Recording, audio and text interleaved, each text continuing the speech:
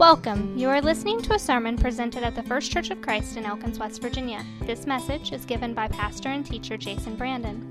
Jason will be selecting passages from the Word of God and showing us how to apply God's Word in our lives today. He will also be showing us why we need Jesus. How can faith, God, and the Bible have more influence in your daily life? What is God saying to us today? For this and more, stay tuned. I want to read from Acts chapter 17, verses 10 and 11. We read, "As soon as it was night, the brothers sent Paul and Silas away to Berea, and on arriving there, they went to the Jewish synagogue. Now the Bereans were of more noble character than the Thessalonians, for they received the message with great eagerness and examined the Scriptures every day to see if what Paul said was true." I love their fact-checking Paul. I mean, it's Paul, the author of so many books in the New Testament and champion of faith. But the Bereans understood that if Paul's not lining up with Scripture, then don't listen to Paul. And they were commended for this. One of the principles behind the restoration movement of churches is the phrase, where the Bible speaks, we speak, and where the Bible is silent, we are silent. This is an important phrase. We use phrase. Well, let's take even. There's a reason I don't usually mention restoration movement. That's what we call our churches, but it's kind of an informal calling. It's not on our sign because it's not a name in the Bible that it says that we should call. We use that phrase because the goal is to restore New Testament Christianity, and so it's a good phrase, but it's not a test of fellowship because we want to speak where the Bible speaks. We want to be silent where the Bible is silent. If it's in the Bible, we want to take a stand on it. It's not optional if it's in the Bible. If it's not in the Bible, it is optional. And we shouldn't enforce our opinions. Now, let me be clear. Opinions are okay.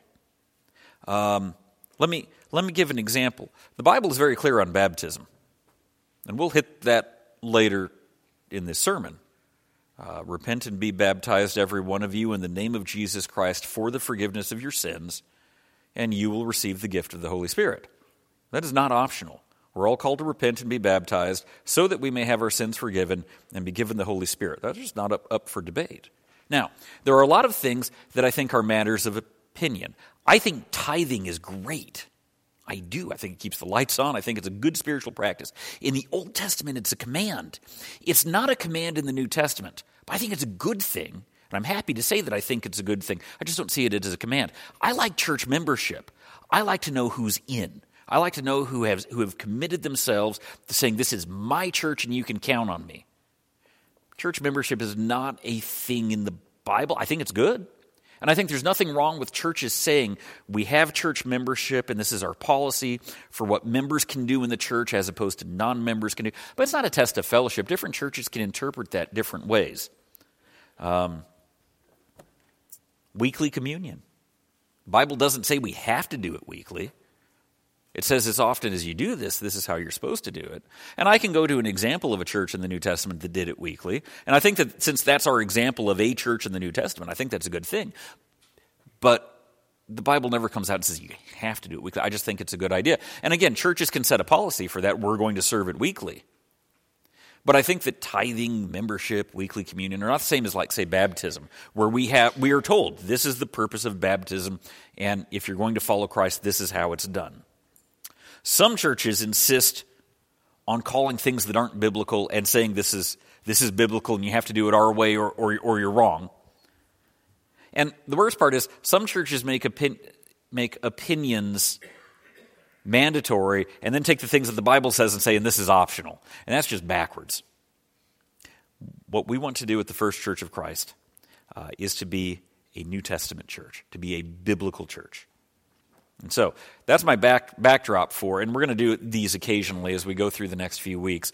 These phrases, speak where the Bible speaks, silent where the Bible is silent. We're going to hit these kind of key phrases of the restoration movement and use these as a window to study Scripture and just cover the basics. As I said, for the first part of this year, we're just covering basic doctrines that sometimes we just assume everybody knows, and I think that's a terrible idea. And so today, we're going to talk about the Holy Spirit. And I want to say, wow, this was not the easiest of sermons to write. I didn't realize kind of what it was turning into. For me, there was some catching up to do on this. I think within the Christian churches and churches of Christ, I think there's this fear of talking about the Holy Spirit. If we talk about him too much, we might seem charismatic or Pentecostal. And we don't want to do that, right? We don't want to be associated with that. And so then there's this, so then we overcorrect the other direction. I would remind us that we are, one of our phrases, we are not the only Christians, we are Christians only. We will have disagreements with other churches on how to interpret scriptural passages that talk about the Holy Spirit. So we have this fear of speaking where the Bible doesn't speak, but then if we overcorrect, then we dodge what the Bible really does say on the subject. Let me say, when I was growing up, we didn't talk a whole lot about what the Holy Spirit was up to in the church. Now, some of that could have been, my dad always listens. We record the sermons, and my dad always listens to them. So I'm going to be the first to say some of that may have just been because I was a kid and I was in Sunday school, and I was sometimes maybe in Dad's Sunday school classes there was more talk about that. I think the Holy Spirit is a tricky subject to preach on, as you'll see today. But let me also say that when I graduated Bible college, I'm not sure that I knew a whole lot more about him. One of my professors in college, Dr. Kirka, did say, Robert Kirka said, the fear of the Holy Spirit is that we dodge him so much in the Restoration movement for fear of being holy roller, Pentecostal, charismatic, not taken seriously, that then we become, and he used the phrase binitarian, Father, Son, and done. And that, Trinitarian is not a phrase that's used in the Bible, but I think it's a good phrase. I don't want to insist upon the phrasing because the word doesn't appear in the Bible, but we do see that the Father, the Son, and the Holy Spirit are one. And we'll talk about that today. But in fear of dodging the Holy Spirit, we become Father, Son, and done. And that's not healthy nor biblical. So today, we're going to look at what the Bible says about the Holy Spirit, get to know him better. And there's a lot of scripture, but don't be, if you're looking at your outline and saying we're going to be here till 2, no, we're going to hit these running pretty quickly. And so, John chapter 4, we're going to look really at only about 4 major passages. And because the passages are long, we're going to kind of skip through some of them, hit the key verses, move ahead a few verses. John chapter 14.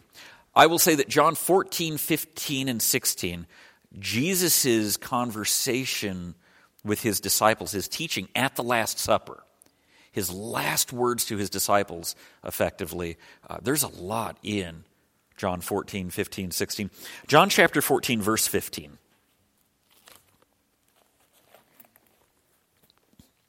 If you love me, you will obey what I command, and I will ask the Father, and he will give you another counselor to be with you forever, the Spirit of truth. The world cannot accept him because it neither sees him nor knows him, but you know him. For he lives with you and will be in you. I will not leave you as orphans. I will come to you. Let's stop with that. The first thing we learn from Jesus is that when the Spirit is with us, God is with us. And we see this in Scripture. This is one of the reasons that we teach the Trinity. Not a biblical word, but a biblical concept. And he is a Spirit of truth. He always knows the truth. He always discerns the truth and helps us discern the truth. Now, that doesn't mean that people can't lie to us. He's not a lie detector. But we come to know the spiritual truths of God because he is in our lives.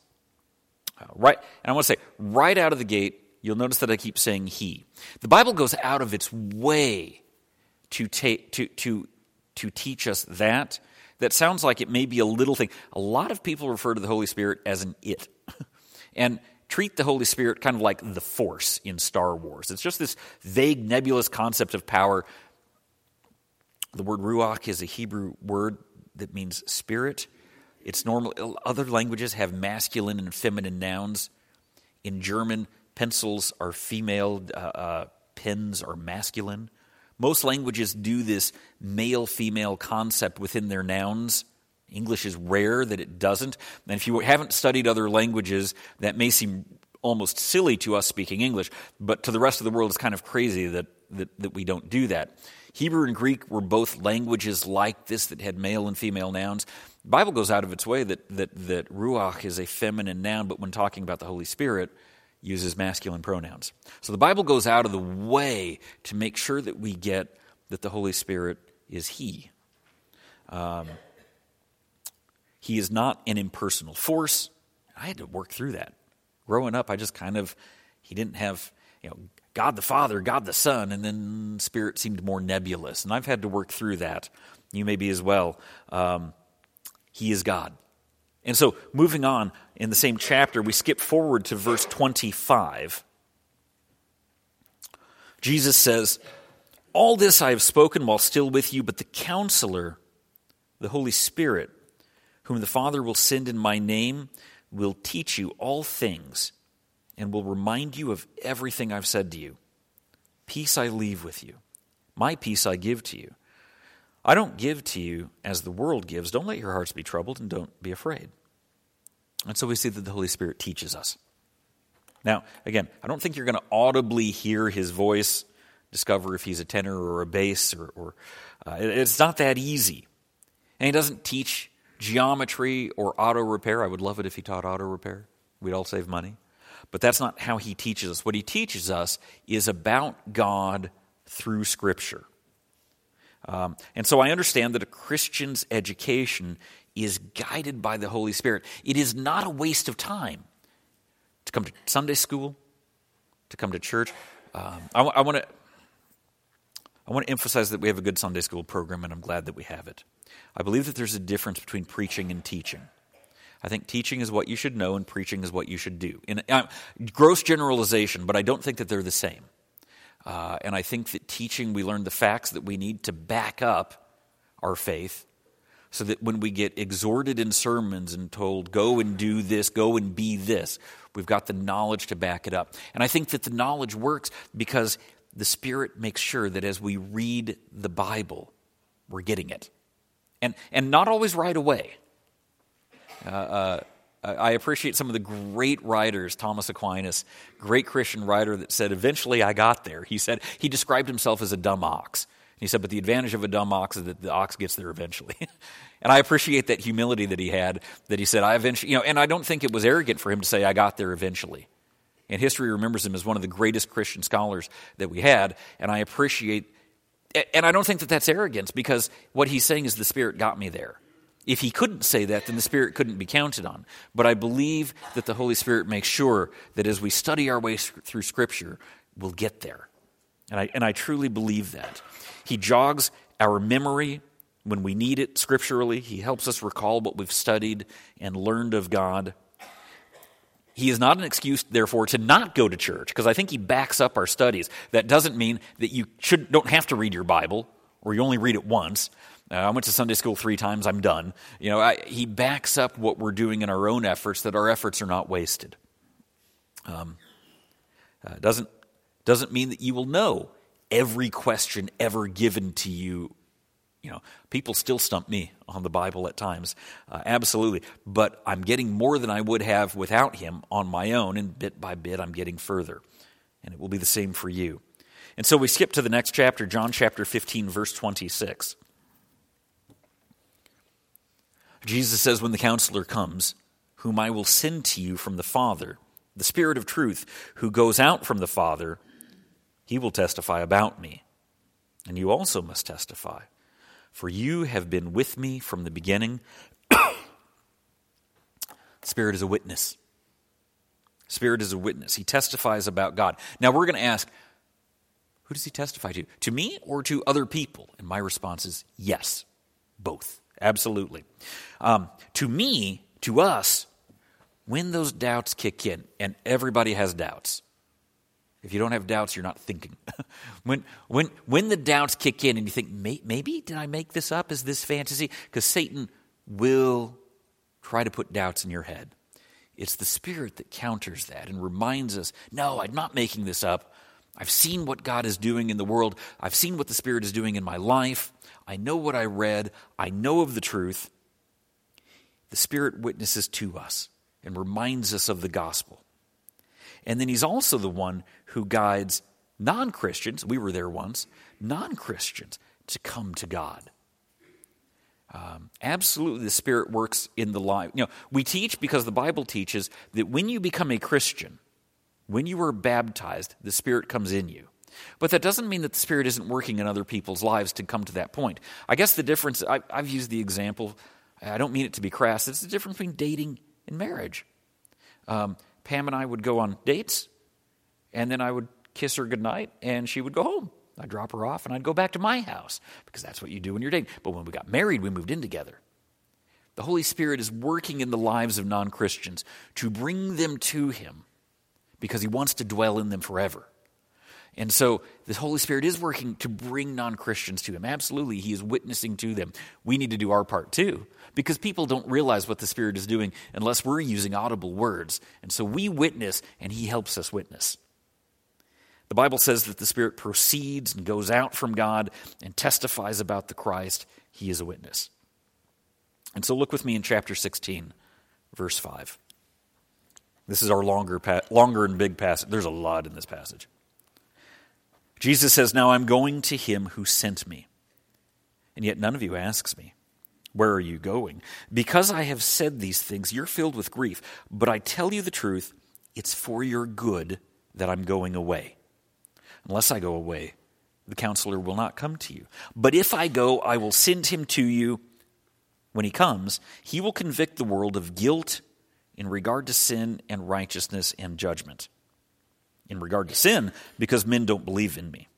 In regard to righteousness, because I'm going to the Father, where you can see me no longer. In regard to judgment, because the prince of this world now stands condemned. I have much more to say to you, more than you can now bear. But when He, the Spirit of truth, comes, He will guide you into all truth. He will not speak on His own. He will speak only what He hears, and He will tell you what is yet to come. He will bring glory to me by taking from what is mine and making it known to you. All that belongs to the Father is mine. That's why I said the Spirit will take from what is mine and make it known to you." That is a deep passage. That is a passage that takes a lot of reading. So much of it goes over our head, and multiple times through the years as we study it, it starts to kick in a bit. There's a lot here. One thing that we learn, the Holy Spirit is so great that it was good that Jesus died. Jesus died in part so that the Spirit could come into our lives. It's what He says. It is worth Christ's death to have the Holy Spirit living within us. That's a big deal. He convicts the world of guilt. Satan continues to confuse people that wrong is right and that right is wrong. And that is that has not been getting better through the world and through the years. That is getting worse. There's this big talk on about disinformation that really kicked in 2020, and this real conversation about misinformation on social media, Facebook and the internet and Twitter and TikTok and all those things. And it's true. Back in the day, not everybody had access to the ability to just put stuff out there and everybody could read it. There were only a few people on TV and a few people getting published in books and newspapers, and there was a vetting process. But you can put anything on the internet right now, and it can be the most bold-faced lie ever, and you can throw it out there, and a lot of it just stays up there. Absolutely, misinformation is a thing. I think Satan loves that, and I think spiritually that's absolutely the case now, that there's a lot of misinformation out there. Satan loves that. The Spirit helps keep that in check, helps defeat that. We can't on our own change people's minds, bring people to God, not on our own, but the Spirit can convict people of sin and of righteousness. He speaks what God wants him to speak, and sometimes He even reveals the Father to people. The future. Sometimes he even reveals the future. I think that's a rare... a lot of people think that prophets see the future. Prophets tell people what God wants them to know in the Bible. A lot of times the prophets just said, stop sinning, because that's what God wanted them to hear. Sometimes the prophets told the people what was coming up. Now, how does that work? If the Spirit's in us, are we prophets? I didn't get all my scriptures entered in. There's one that I want to read from 1 Peter chapter 1. Peter tells us, above all, you must understand that no prophecy of Scripture came about by the prophet's own interpretation. For prophecy never had its origin in the will of man, but men spoke from God as they were carried along by the Holy Spirit. Scripture is God-breathed. And that's one of the ways that the Spirit speaks to us. I don't think we hear him the way that prophets did in the Old Testament. You know, Samuel the prophet as a boy lying on the temple floor and he hears God. I mean, we read that this morning in my Sunday school class. God literally stood. It said God stood in the temple and said Samuel. And Samuel audibly heard the voice. God doesn't speak to us that way. That may have been how prophets heard him. How does God speak to us? Absolutely, Peter tells us through Scripture. That's how the Spirit speaks to us. Jesus says that this glorifies him by making known to us what belongs to him, to Jesus. Man, Christians have it the best. I would not go back and live in the days of the Old Testament. No air conditioning and so many other wonderful inventions that we have now that they didn't have back then. Absolutely true. Lower life expectancy. But the big thing is, when we become Christians, the Spirit dwells within us. And that wasn't a thing back then. Christians have it so good. Because of the Holy Spirit, we have an insight into the mind of God. Now, we're going to go to Acts chapter 2. Acts chapter 2, verse 1. When the day of Pentecost came, they were all together in one place, and suddenly a sound like the blowing of a violent wind came from heaven and filled the whole house where they were sitting. They saw what seemed to be tongues of fire that separated and came to rest on each of them. All of them were filled with the Holy Spirit and began to speak in other languages as the Spirit enabled them.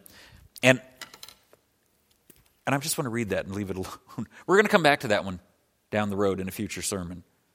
There's a lot there. I just want to just read it, file it away. The Spirit allowed them on that day to speak in other languages when it filled them.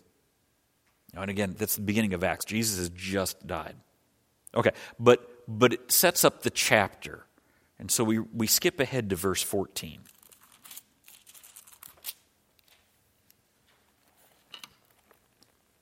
Peter stood up with the 11, raised his voice and addressed the crowd, fellow Jews and all of you who live in Jerusalem, let me explain this to you. Listen carefully to what I say. These men are not drunk, as you suppose. It's only 9 a.m. No, this is what was spoken by the prophet Joel. In the last days, God says, I will pour out my Spirit on all people.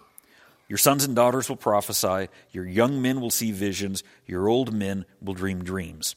Even on my servants, both men and women, I will pour out my Spirit in those days, and they will prophesy. I will show wonders in the heavens above and signs on the earth below, blood and fire and billows of smoke. The sun will be turned to darkness and the moon to blood before the coming of the great and glorious day of the Lord, and everyone who calls on the name of the Lord will be saved. Here's the point.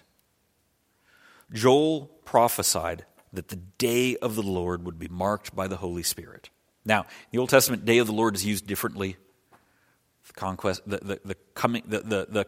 of the Assyrians, the conquest of the Babylonians, release from the Persians, the coming of Jesus, the death of Jesus, the coming of the church, the end of the age. All of these, day of the Lord can refer to that.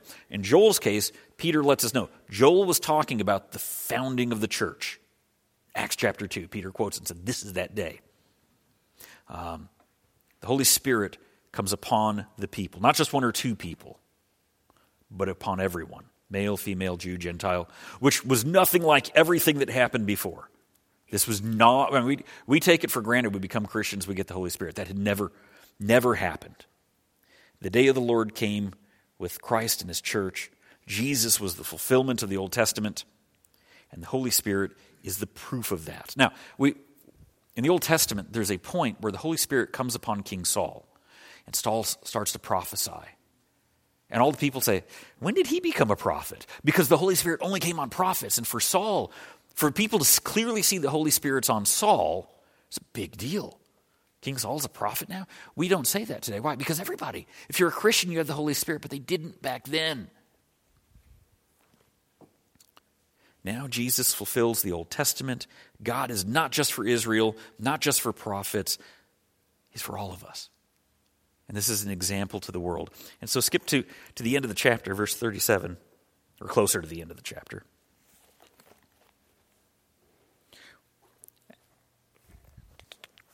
Actually, I don't have this up here, but I'm going to backtrack and get verse 36 because 37 doesn't make a lot of sense without it. Peter says, therefore let all Israel be assured of this, God has made this Jesus whom you crucified both Lord and Christ. And when the people heard this, they were cut to the heart, and they said to Peter and the other apostles, brothers, what shall we do? Peter replied, repent and be baptized every one of you in the name of Jesus Christ for the forgiveness of your sins, and you will receive the gift of the Holy Spirit. This promise is for you and for your children, for all who are far off, for all whom the Lord our God will call. And with many other words, he warned them and he pleaded with them, save yourselves from this corrupt generation. And those who accepted his message were baptized. About 3,000 were added to their number that day. So how do we get the Holy Spirit in our lives? We just read it. This is how the church was found. Repent and be baptized, every one of you. People try to take this apart. Well, repent and be baptized and you'll get the forgiveness of sins and gift of the Holy Spirit. So this one goes with this and this one goes with it. Don't do that. Don't take it apart. That's ridiculous. Repent and be baptized to be forgiven of your sins and receive the gift of the Holy Spirit. It's linked with baptism. Another scripture I didn't get in on the screen, I don't believe. But let me look with you at Acts, if you'll bear with me. Acts chapter 19. And I want to read the link. I think we see the link in Acts chapter 19. While Apollos was at Corinth, Paul took the road through the interior and arrived at Ephesus. And there he found some disciples. And so he asked them, did you receive the Holy Spirit when you believed? And they answered, no, we haven't even heard that there's a Holy Spirit. And so Paul asked, then what baptism did you receive? Why would you ask that? Because baptism and the Holy Spirit are linked. If you don't have the Holy Spirit, what baptism did you receive? John's baptism, they replied. Well, Paul said, well, John's baptism was a baptism of repentance. Remember, repentance is good, but it's not, there's more to it than that. He told the people to believe in the one coming after him, that is, in Jesus. On hearing this, they were baptized into the name of the Lord Jesus. And when Paul placed his hands on them, the Holy Spirit came on them. And they spoke in languages and prophesied. There were about 12 men in all. What's the Holy Spirit doing in your life? What Holy Spirit? What baptism? They're linked. We can't separate that. Baptism and the Holy Spirit are linked. Acts chapter 5. I want to look back at Acts chapter 5. Verse 1. Now a man named Ananias, together with his wife Sapphira, also sold a piece of property. And with his wife's full knowledge, he kept back part of the money for himself, but he brought the rest and put it at the apostles' feet. Then Peter said, Ananias, how is it that Satan has so filled your heart that you have lied to the Holy Spirit and have kept for yourself some of the money you received for the land? Didn't it belong to you before it was sold? And after it was sold, wasn't the money at your disposal? What made you think of doing such a thing? You've not lied to men, but to God. For those that didn't get, he sold property. He pretended he was giving all the money to the church. We see that as we read further. Pretended he was giving all, lied. Said this was all the property of the land, all the cost of the land, kept some to himself. And Peter said, you didn't have to do that. You didn't have to give any to the church. But don't lie. But Peter says, first he says you lied to the Holy Spirit. And then he says you lied to God. And what we see from this passage is just the simple truth that the Father and the Son, we saw that back in John chapter 14 through 16, the Father and the Son and the Holy Spirit are one.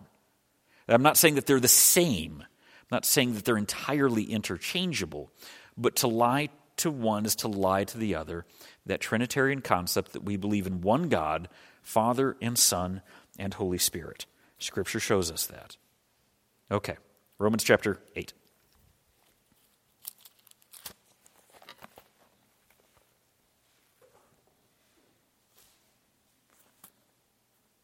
Those who live according to the sinful nature have their minds set on what that nature desires, but those who live in accordance with the Spirit have their mind set on what the Spirit desires.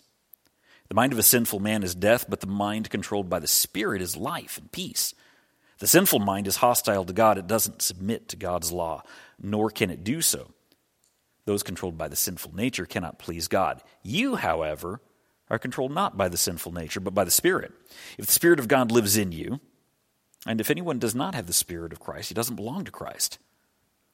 But if Christ is in you, your body is dead because of sin, yet your spirit is alive because of righteousness. And if the Spirit of him who raised Jesus from the dead is living in you, he who raised Christ from the dead will also give life to your mortal bodies through his Spirit who lives in you.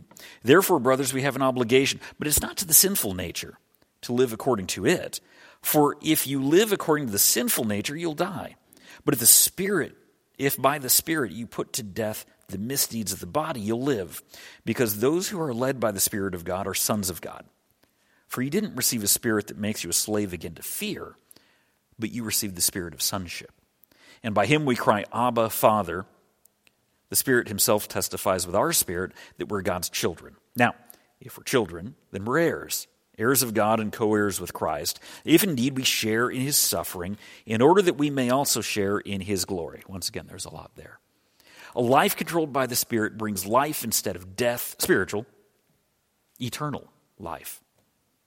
It brings freedom from sin and death. It fills our lives with peace. This is what we want.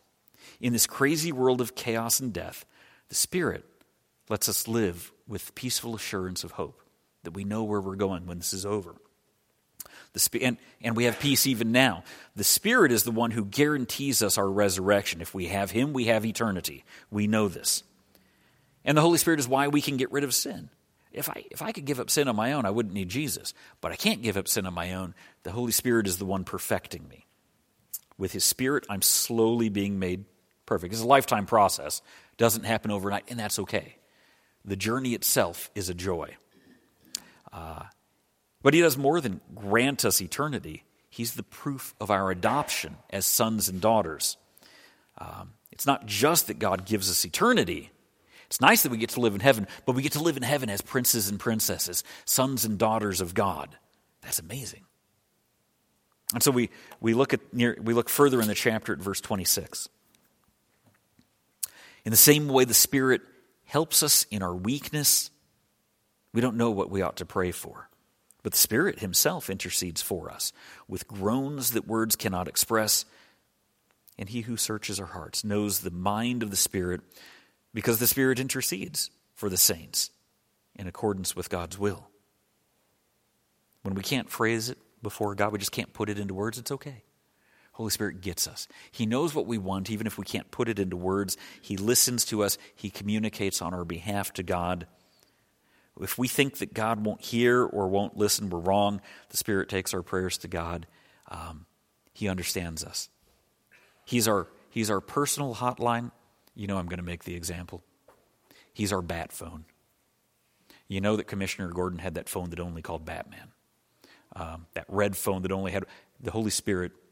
Yeah, I'm a nerd. The Holy Spirit is the bat phone. He's our personal connection to God. And every time. Direct connection. I want to close with 1 Corinthians chapter 12. Now about spiritual gifts, brothers, I don't want you to be ignorant. You know that when you were pagans, somehow or other, you were influenced and led astray to mute idols. Therefore, I tell you that no one who is speaking by the Spirit of God says Jesus be cursed, and no one can say Jesus is Lord except by the Holy Spirit.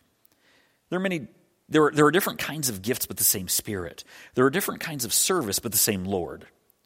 There are different kinds of working, but the same God who works all of them in all men. We see that Trinity concept of Spirit, Lord Jesus, and God here. Now, to each one, the manifestation of the Spirit is given for the common good. To one is given through the Spirit a message of wisdom. To another, the message of knowledge by means of the same Spirit. To another, faith by the same Spirit. To another, gifts of healing by that one Spirit. To another, miraculous powers. To another, prophecy. To another, distinguishing between spirits. And to another, speaking in different kinds of languages. And to still another, the interpretation of languages. All these are the work of one and the same Spirit, and he gives them to each one just as he determines. Okay, so spiritual gifts, the word for gift is charisma. It's a Greek word. It means gifted. And it deserves its own sermon on its own down the road. Churches disagree on the interpretation of this passage. I get it. But let me say this much this morning. One thing that we read, the gifts of the Spirit are given by the Spirit for His glory. He allows us to praise God. He equips His church with gifts that give glory to God. The Spirit equips the church with gifts that the church needs. But He's in charge of it, and He's the one that gives the gifts. Not everybody has these gifts. I think that's pretty clear. Not everybody gets all these gifts. And so you might ask me, what about churches that claim that everybody should speak in tongues, in foreign languages? Well, the gifts of the Spirit are a wonderful thing. Some might seem very mighty, some might seem very low key, but they're in His hands. Don't insist on claiming that you can distribute or that you have what is in the hands of the Spirit to distribute. He gives as He desires. It's not a test of fellowship. The purpose of the gifts is to build up the church, not to build me up, not to make me seem important or to get attention for me. The Spirit is in charge. I want to leave it in His hands. I want Him to lead the church. It's His church, not ours. We want to be a Spirit-led church. Our hymn of decision today is hymn number 337. What we read, repent and be baptized, every one of you, in the name of Jesus Christ for the forgiveness of your sins, and you will receive the gift of the Holy Spirit. If you haven't done that, let's talk after church. If you've been from a different church, you might have not heard it phrased that way, but that's the biblical phrasing on how to be forgiven and to get the gift of the Spirit, and that matters. If you want to have a conversation after church, let's do that. Thank you for listening. You can contact us at our website, firstchurchofchristelkins.com, where you can also find out more. Have a nice week.